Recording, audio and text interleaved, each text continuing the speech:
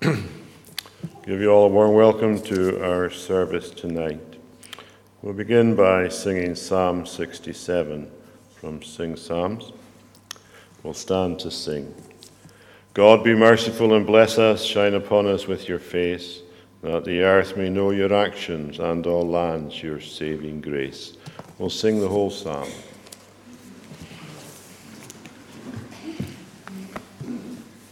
God be merciful and bless us, shine upon us with your face, that the earth may know your actions and all your saving grace.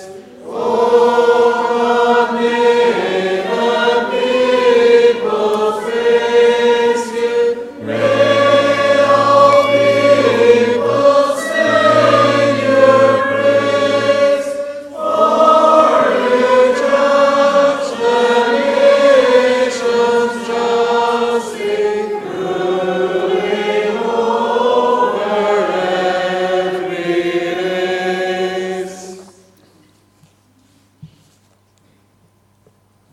may they sing with joy and gladness, may they all rejoice as one. O God, may the people praise you as they all unite in song. Then the land will yield its harvest. God will pour his gifts abroad. God our God will surely bless us. All the earth will fear our God.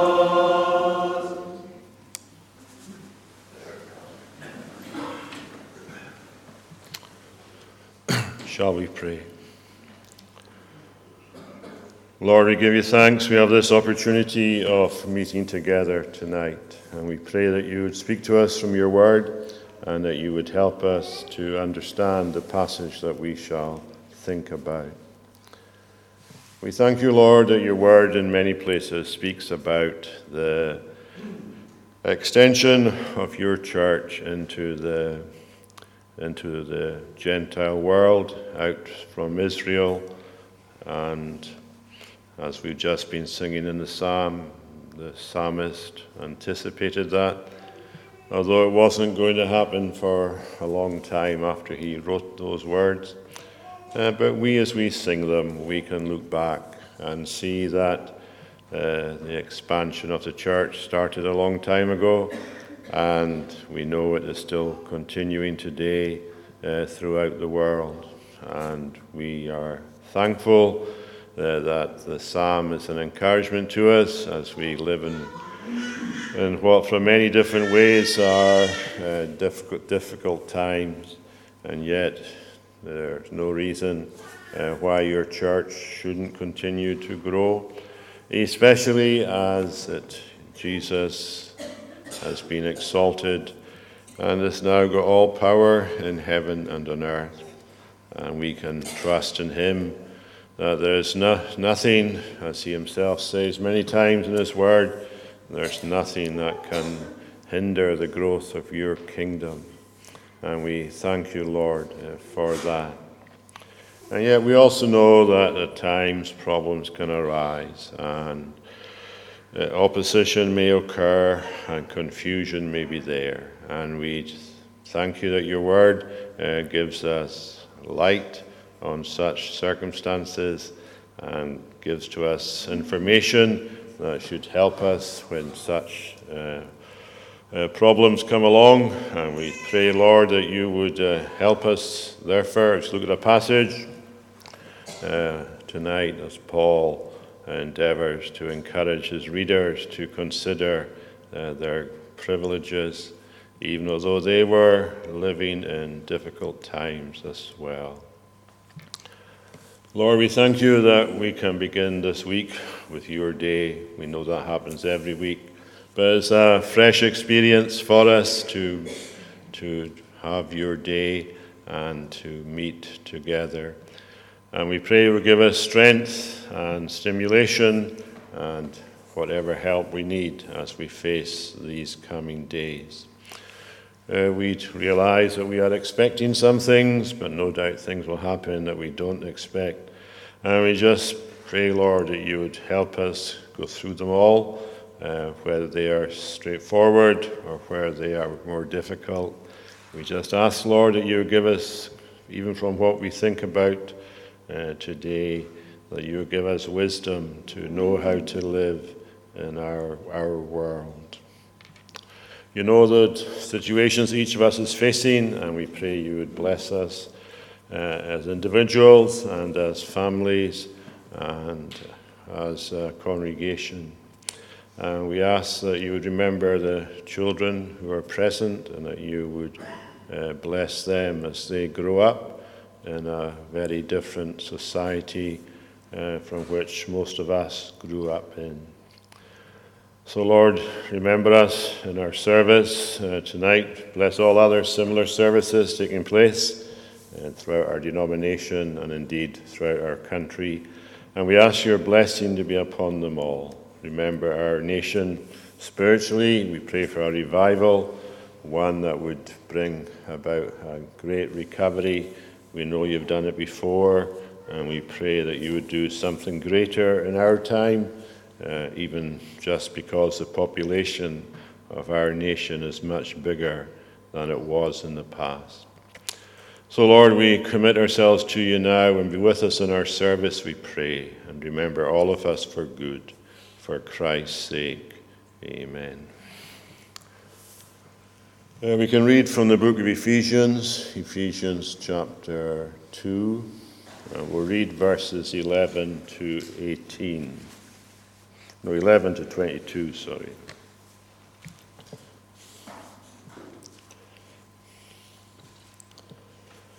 Therefore remember that at one time you Gentiles in the flesh, called the uncircumcision by what is called the circumcision, which is made in the flesh by hands. Remember that you were at that time separated from Christ, alienated from the commonwealth of Israel, and strangers to the covenants of promise, having no hope and without God in the world.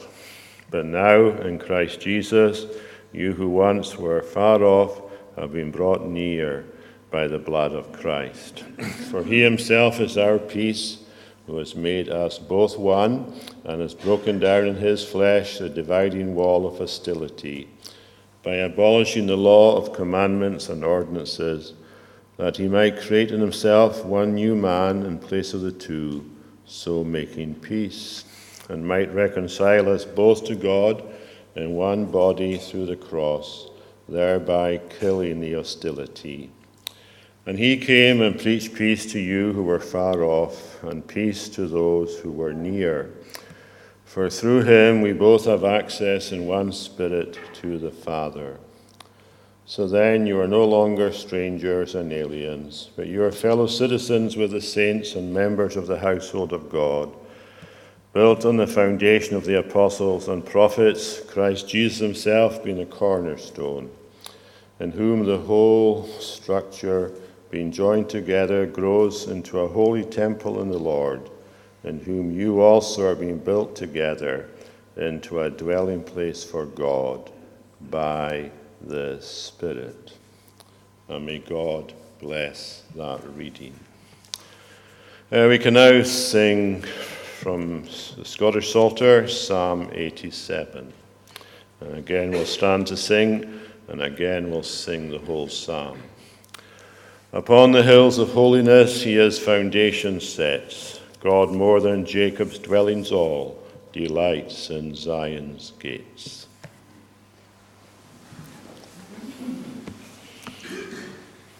Upon the hills of holiness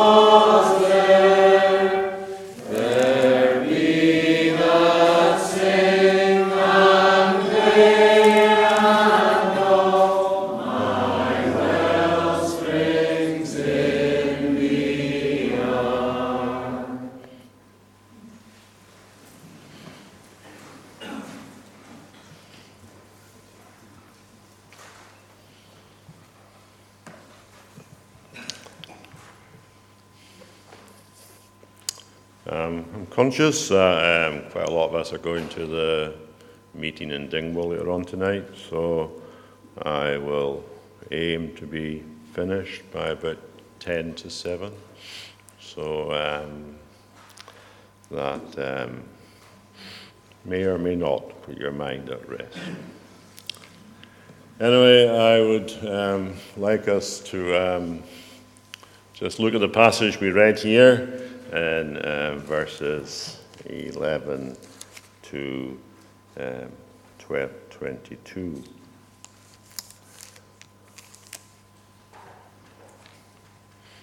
One of the obvious features of life in the first century was the issues caused by the ethnic divide between Jews and Gentiles. And that problem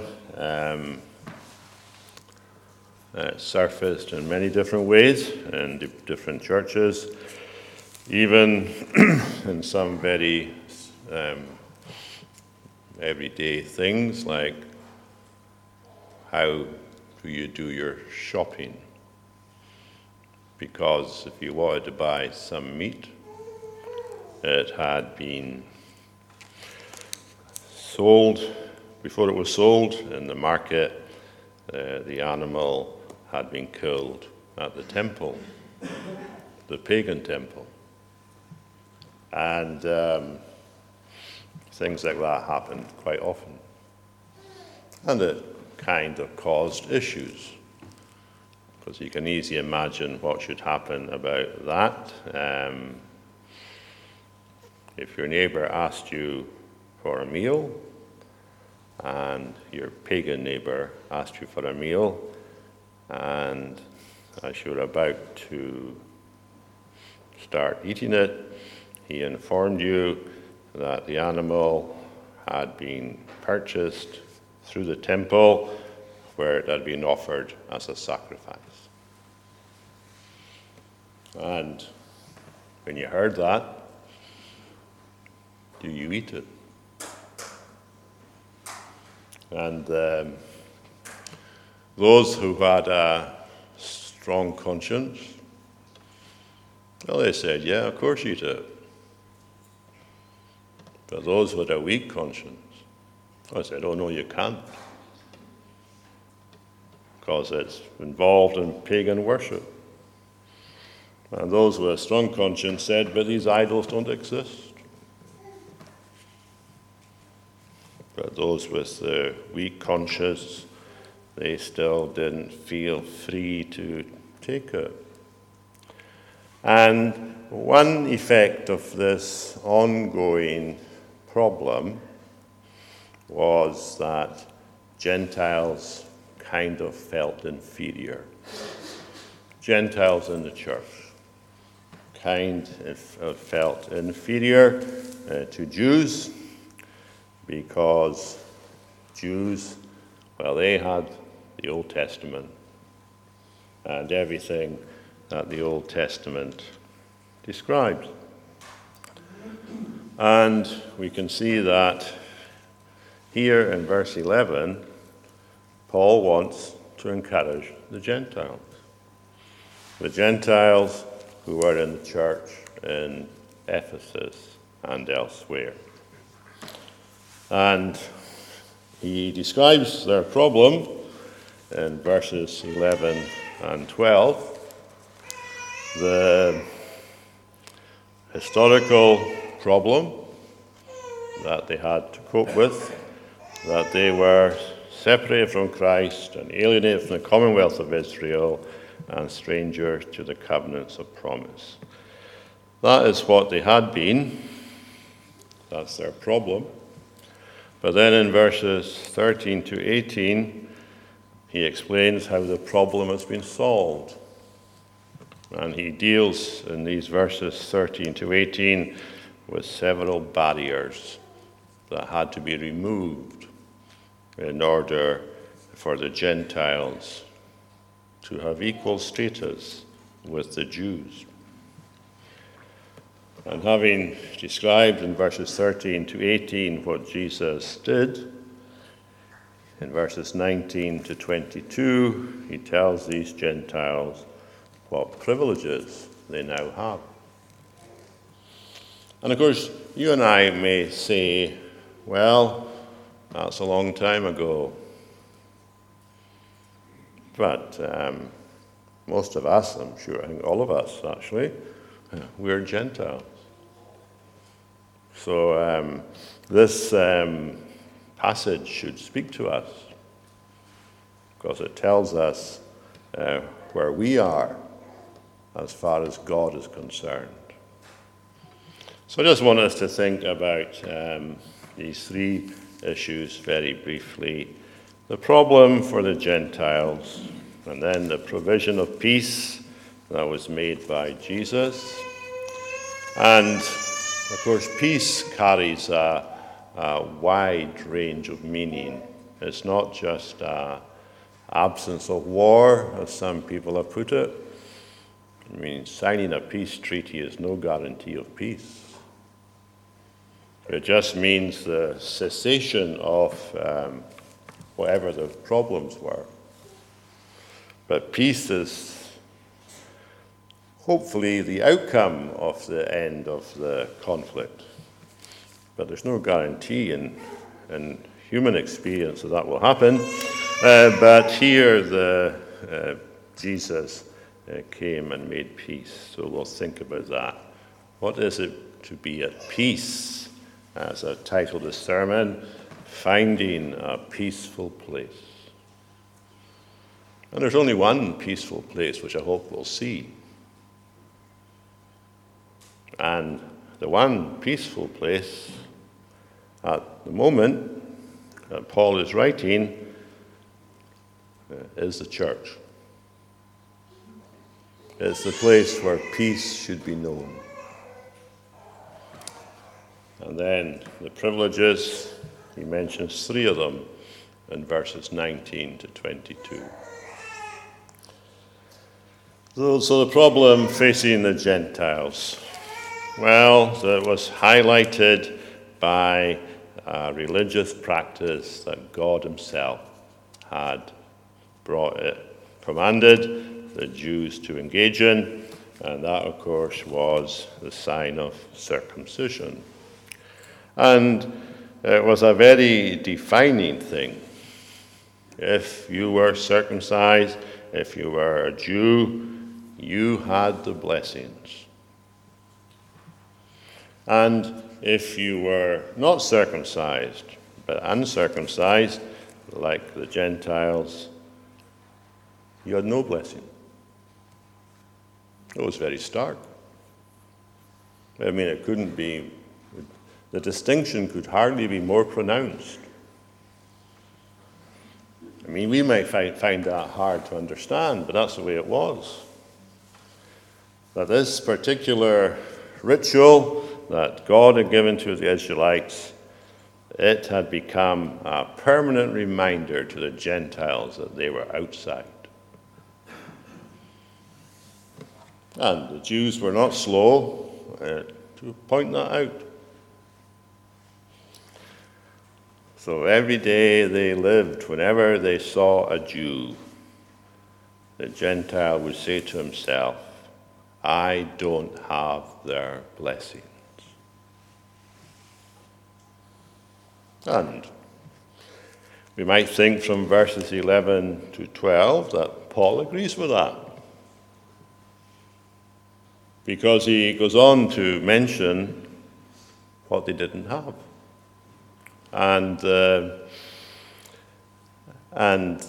basic privilege that they did not have, he doesn't just mean in verse 12 that they're unconverted. He doesn't just mean that when he says that they were separated from Christ. What he means when he makes that particular description of them, he means that they didn't have a Messiah. The Jews had a Messiah. And Paul says that in Romans, what advantage has the Jew? And he goes and lists them all. And one of them is that one of the privileges is that from the Jews the Messiah came.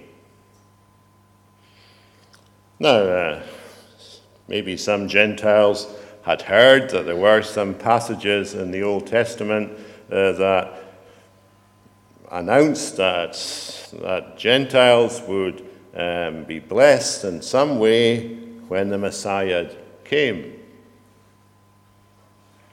But for centuries there had been no sign of it. For thousands of years there had been no sign of it. And the Jews were waiting for their Messiah. In one way or another, they were waiting for him. And the fact that he hadn't appeared until Jesus came, that just told the Gentiles that their day of blessing had not yet arrived.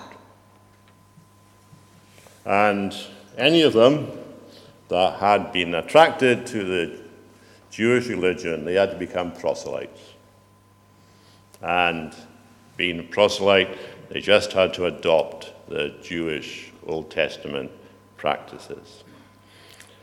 But because the Messiah hadn't come, in order to fulfill passages like Psalm 67 and Psalm 87, they had no hope. I mean, hope is a present expectation of a future certainty. Hope is not just wishing something may happen in the future, but it's a present experience of a future certainty. A hope that lives, burns within someone's heart. But these Gentiles, they had no hope, as Paul puts it there at the end of verse 12. They had no interest, and they really, as Gentiles, couldn't have an interest until Christ came. But, as Paul says, Christ has come. So what's the problem? Well, the problem, I think, is, as Paul says here, the problem was, I should say, that they didn't understand the difference that the coming of Christ had made. So therefore, I want us to think now about verses 13 to 18, and what difference Jesus has made to everything. Because what Paul describes in verses 13 to 18 at that time was something entirely new, something radically different from anything else that existed. It wasn't a continuation of Israel, and it wasn't anything that the Gentiles could have imagined. But something new came into being as a result of what Jesus did. And we'll see what that was in a minute.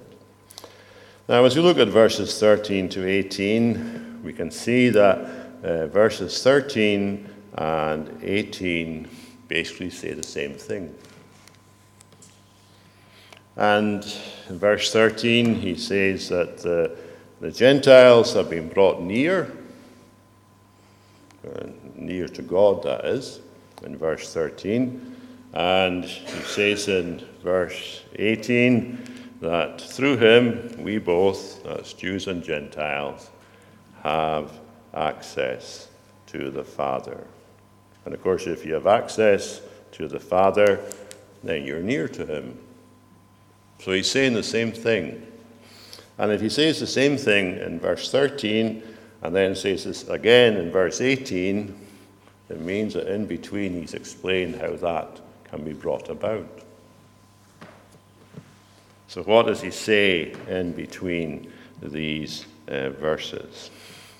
And I think he points to 4 barriers that Jesus had to deal with. And the first barrier is there described in verse 15, where Paul says that Jesus, by his coming in the flesh, he has broken down the dividing wall of hostility. And we may wonder what he means by that. Well, he's referring to a wall that was in the temple in Jerusalem, a wall that separated Jews and Gentiles. There was the courts for the Jews, and there was a court for the Gentiles, and the very presence of that wall that separated them shouted to the Gentiles, "Keep out." Of course, there were other walls in the temple as well. I mean, for example, there was the court for the women, because they weren't allowed into certain parts of the temple either. But here Paul is talking about the wall of hostility that was there, a permanent reminder that the Gentiles could not get close to God. And this wall, it symbolized everything connected to the ceremonial law. Every Jewish ritual that had been given by God to Moses, and all the things that it was contained in it, sacrifices and so on. These things were barriers. Gentiles couldn't go up to the temple and offer a sacrifice.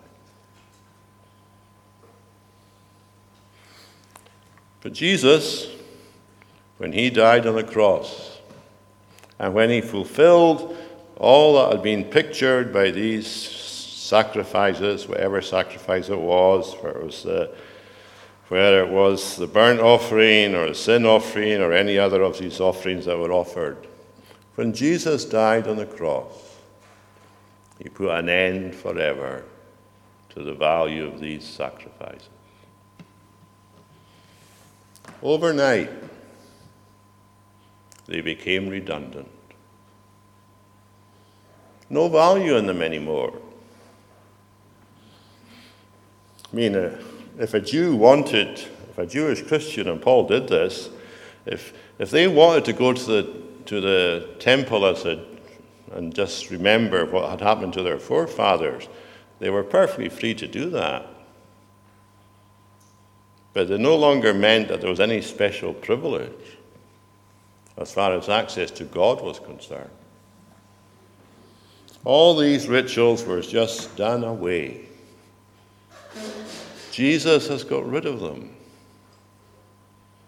And if you're a Gentile, we are a Gentile, but imagine being a first century Gentile and saying to yourself, does that mean I don't have to go up to Jerusalem and offer these sacrifices? Yeah, it does mean that. No value anymore. So when your Jewish friend who's also a Christian says, these sacrifices are wonderful, you don't have to agree with them anymore. And Jesus removed it. He also had to remove something else. And the something else he had to remove was the ethnic barrier. Paul keeps referring to the two, and when he's saying that, he's referring to the Jews and the Gentiles. As he says there, for example, in verse 13, that he might create in himself one new man in place of the two, so making peace. That Jesus is going to create something else that is not Jewish or Gentile. It's instead of the two, he's going to create something new.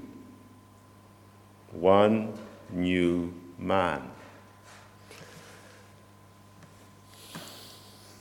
How is Jesus going to solve the racial issue? By creating a new race. And this new race is described here by Paul as one new man. Something completely different that's never existed before. I think it's quite interesting the way that this is referred to elsewhere in the New Testament. For example, in writing to the Corinthians, and even with the simple issue of causing offense. It's not good to cause offense, but sometimes we cause offense. But who does Paul say we shouldn't cause offense to? Well, he says it in verse 32 of 1 Corinthians chapter 10. Give no offense to Jews or to Greeks, that's Gentiles, or to the church of God. So there we can see that Paul, instead of dividing the human race into two groups, Jews and Gentiles, he divides them into three: Jews and Gentiles and the church of God. There's three different groups. If you're in the church, what marks Jews and what marks Gentiles no longer matters. The church is something new, completely different. And also, writing to the Galatians, Paul again refers to this in Galatians chapter 3 and verse 28, where he says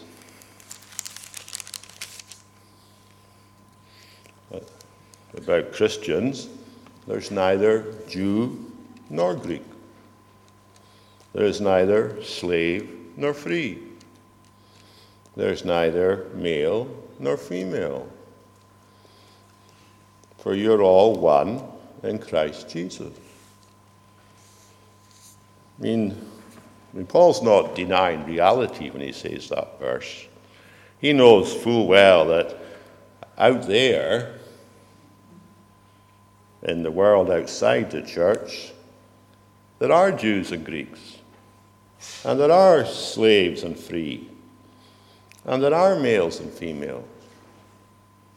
And of course, each of these distinctions were given to you at birth. And they were given to you at birth, and they were there all your life. But Paul says, in the church, they count for nothing. They don't define you anymore. And that would have been very liberating, wouldn't it? I mean, there are no slaves in Christ's church.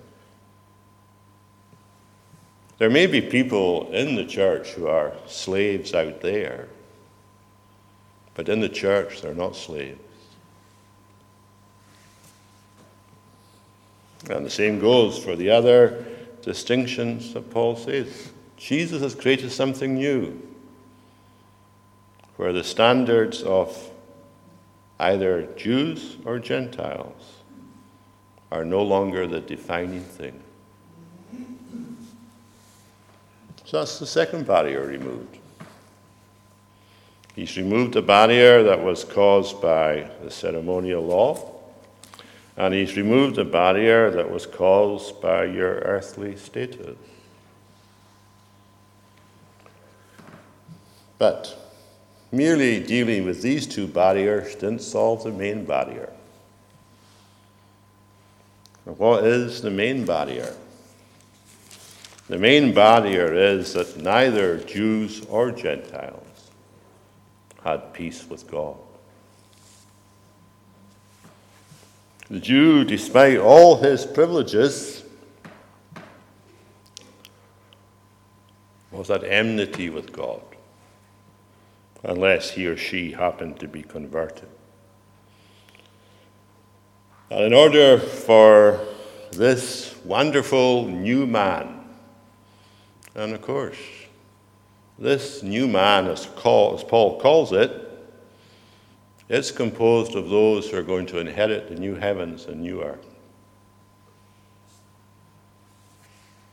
This new man, in order for it to be created, Jesus had to deal with the problem that they and God were at enmity with one another. And this he did on the cross. And what caused the enmity was our sin. And Jesus, on the cross, paid the penalty for our sin. Our sin separated us from God, but it also separated God from us. And it's important to remember both sides to it. It wasn't just us who were at enmity with God. God was at enmity with us, because we were children of his wrath. But Jesus on the cross, he paid the penalty for sin. And as Paul says there in verse 14, because of what he did on the cross, I mean, who died on the cross? Well, what does verse 14 say? Verse 16. What was killed at the cross? The hostility between God and us. Jesus paid the penalty, and the barriers taken away. And a Jew or a Gentile, the only way they get close to God is by trusting in Jesus. And when each of them trusts in Jesus, one of them is not closer to God than the other. They have equal. And that's a marvelous privilege. So that's 3 barriers dealt with. The ceremonial law, the ethnic barrier, and the barrier that existed between God and man. But there was a 4th problem. It's all very well, we could say, for Jesus doing something in Jerusalem. But what benefit would that be in Ephesus? Well, Paul says in verse 17 how that issue was dealt with. And in verse 17, he says something that's very striking. You know, we all know, don't we, that Jesus, in his 3 or so decades that he lived here in Israel, he hardly ever stepped outside of it. At the start of his earthly life, he had to go into exile into Egypt for a short time. And once or twice during his public ministry, he either stepped into what today we call Lebanon or Jordan. But for most of his life, he didn't step outside the borders of Israel. But here in verse 17, Paul says he actually went to Ephesus. He came and preached peace to you who were far off and those who were near. And of course, we know Jesus didn't literally go to Ephesus. But when he ascended to heaven and sent down the Holy Spirit, and the Holy Spirit lived in the lives of all these apostles and others who took the gospel to different places, who was actually traveling to those places? What did Jesus say in his Great Commission? Go into all the world and preach the gospel to every creature. And lo, I am with you. Wherever you go in the world, I am with you. I'm with you, of course, by the Holy Spirit is what he meant. So here, to deal with this fourth problem of how these people who were far away would hear the gospel. Jesus himself, by the Spirit in the lives of these individuals that he had sent into the world, he came and he preached peace, as it says there in verse 17, to those who were near and to those who were far. So Jesus has dealt with all the barriers. It's incredible, isn't it? Privileges are now all entirely spiritual. There's no longer any privileges that are not spiritual. And that's good to know.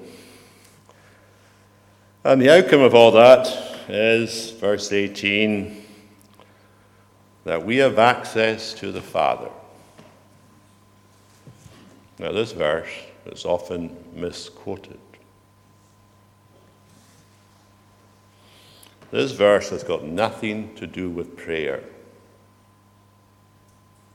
although we use it to describe that. That's not what it means.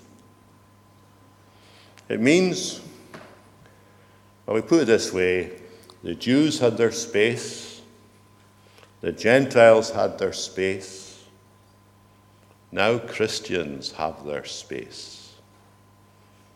Where is our space? Our space is in the presence of the Father.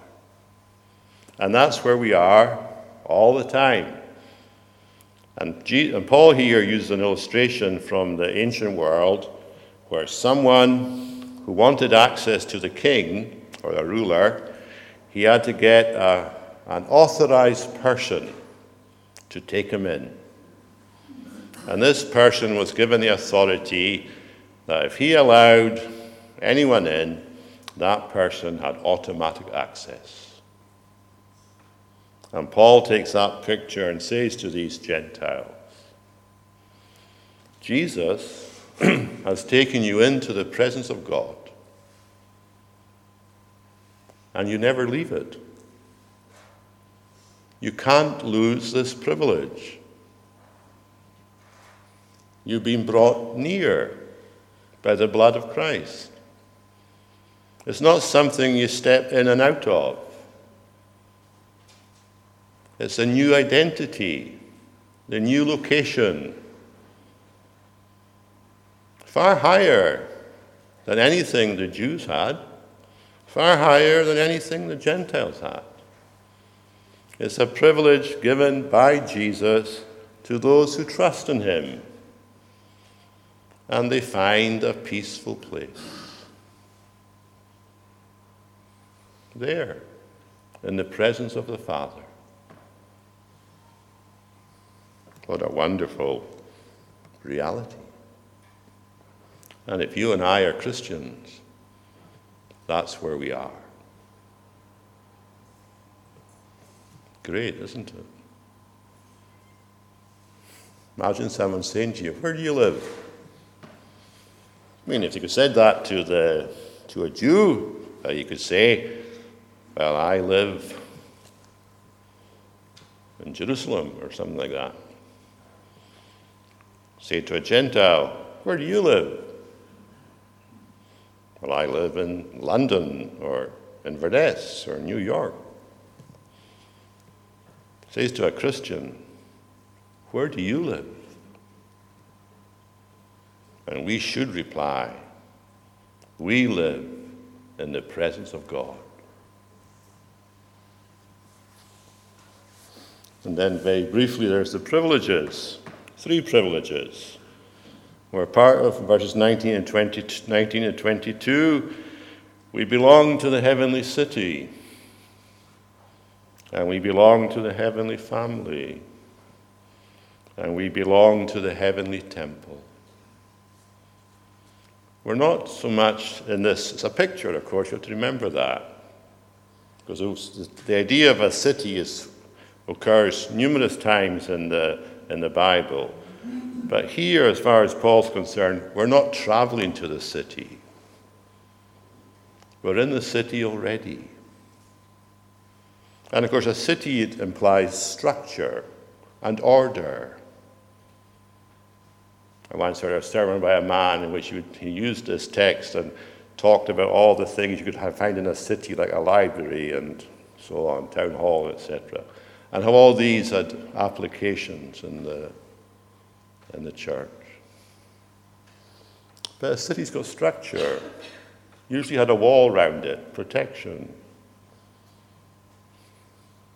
Household. That's got the idea of family, or even of servants. But the point of a household was, it all depended on the resources of the one who was the head of the house. And if we're belonging to the household of God, then we've got all the resources of God. And we're for a temple. Well, if the city speaks of structure and order, and the household just speaks of provision by the householder, then temple surely tells us that we're called to be worshippers. And there, in the presence of God,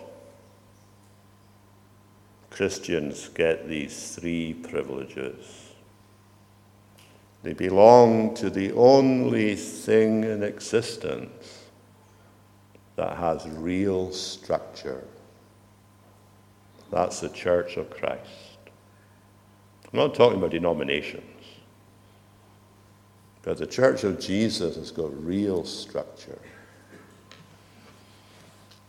And we belong to the only household that has got full provision. And we belong to the only entity that can actually worship God. We're part of the temple. That's our privileges. And I think Paul is saying to these Gentiles, and he's probably saying to us, realize the peaceful place that you've been given. Because there's nothing like it anywhere apart from the church. I hope we're all in it. Shall we pray? Lord, we give you thanks for the amazing grace that you have shown, that you created a new man, a man that's not like the other alternatives around us. And we can put others instead of Jews and Gentiles, all the organizations that are around.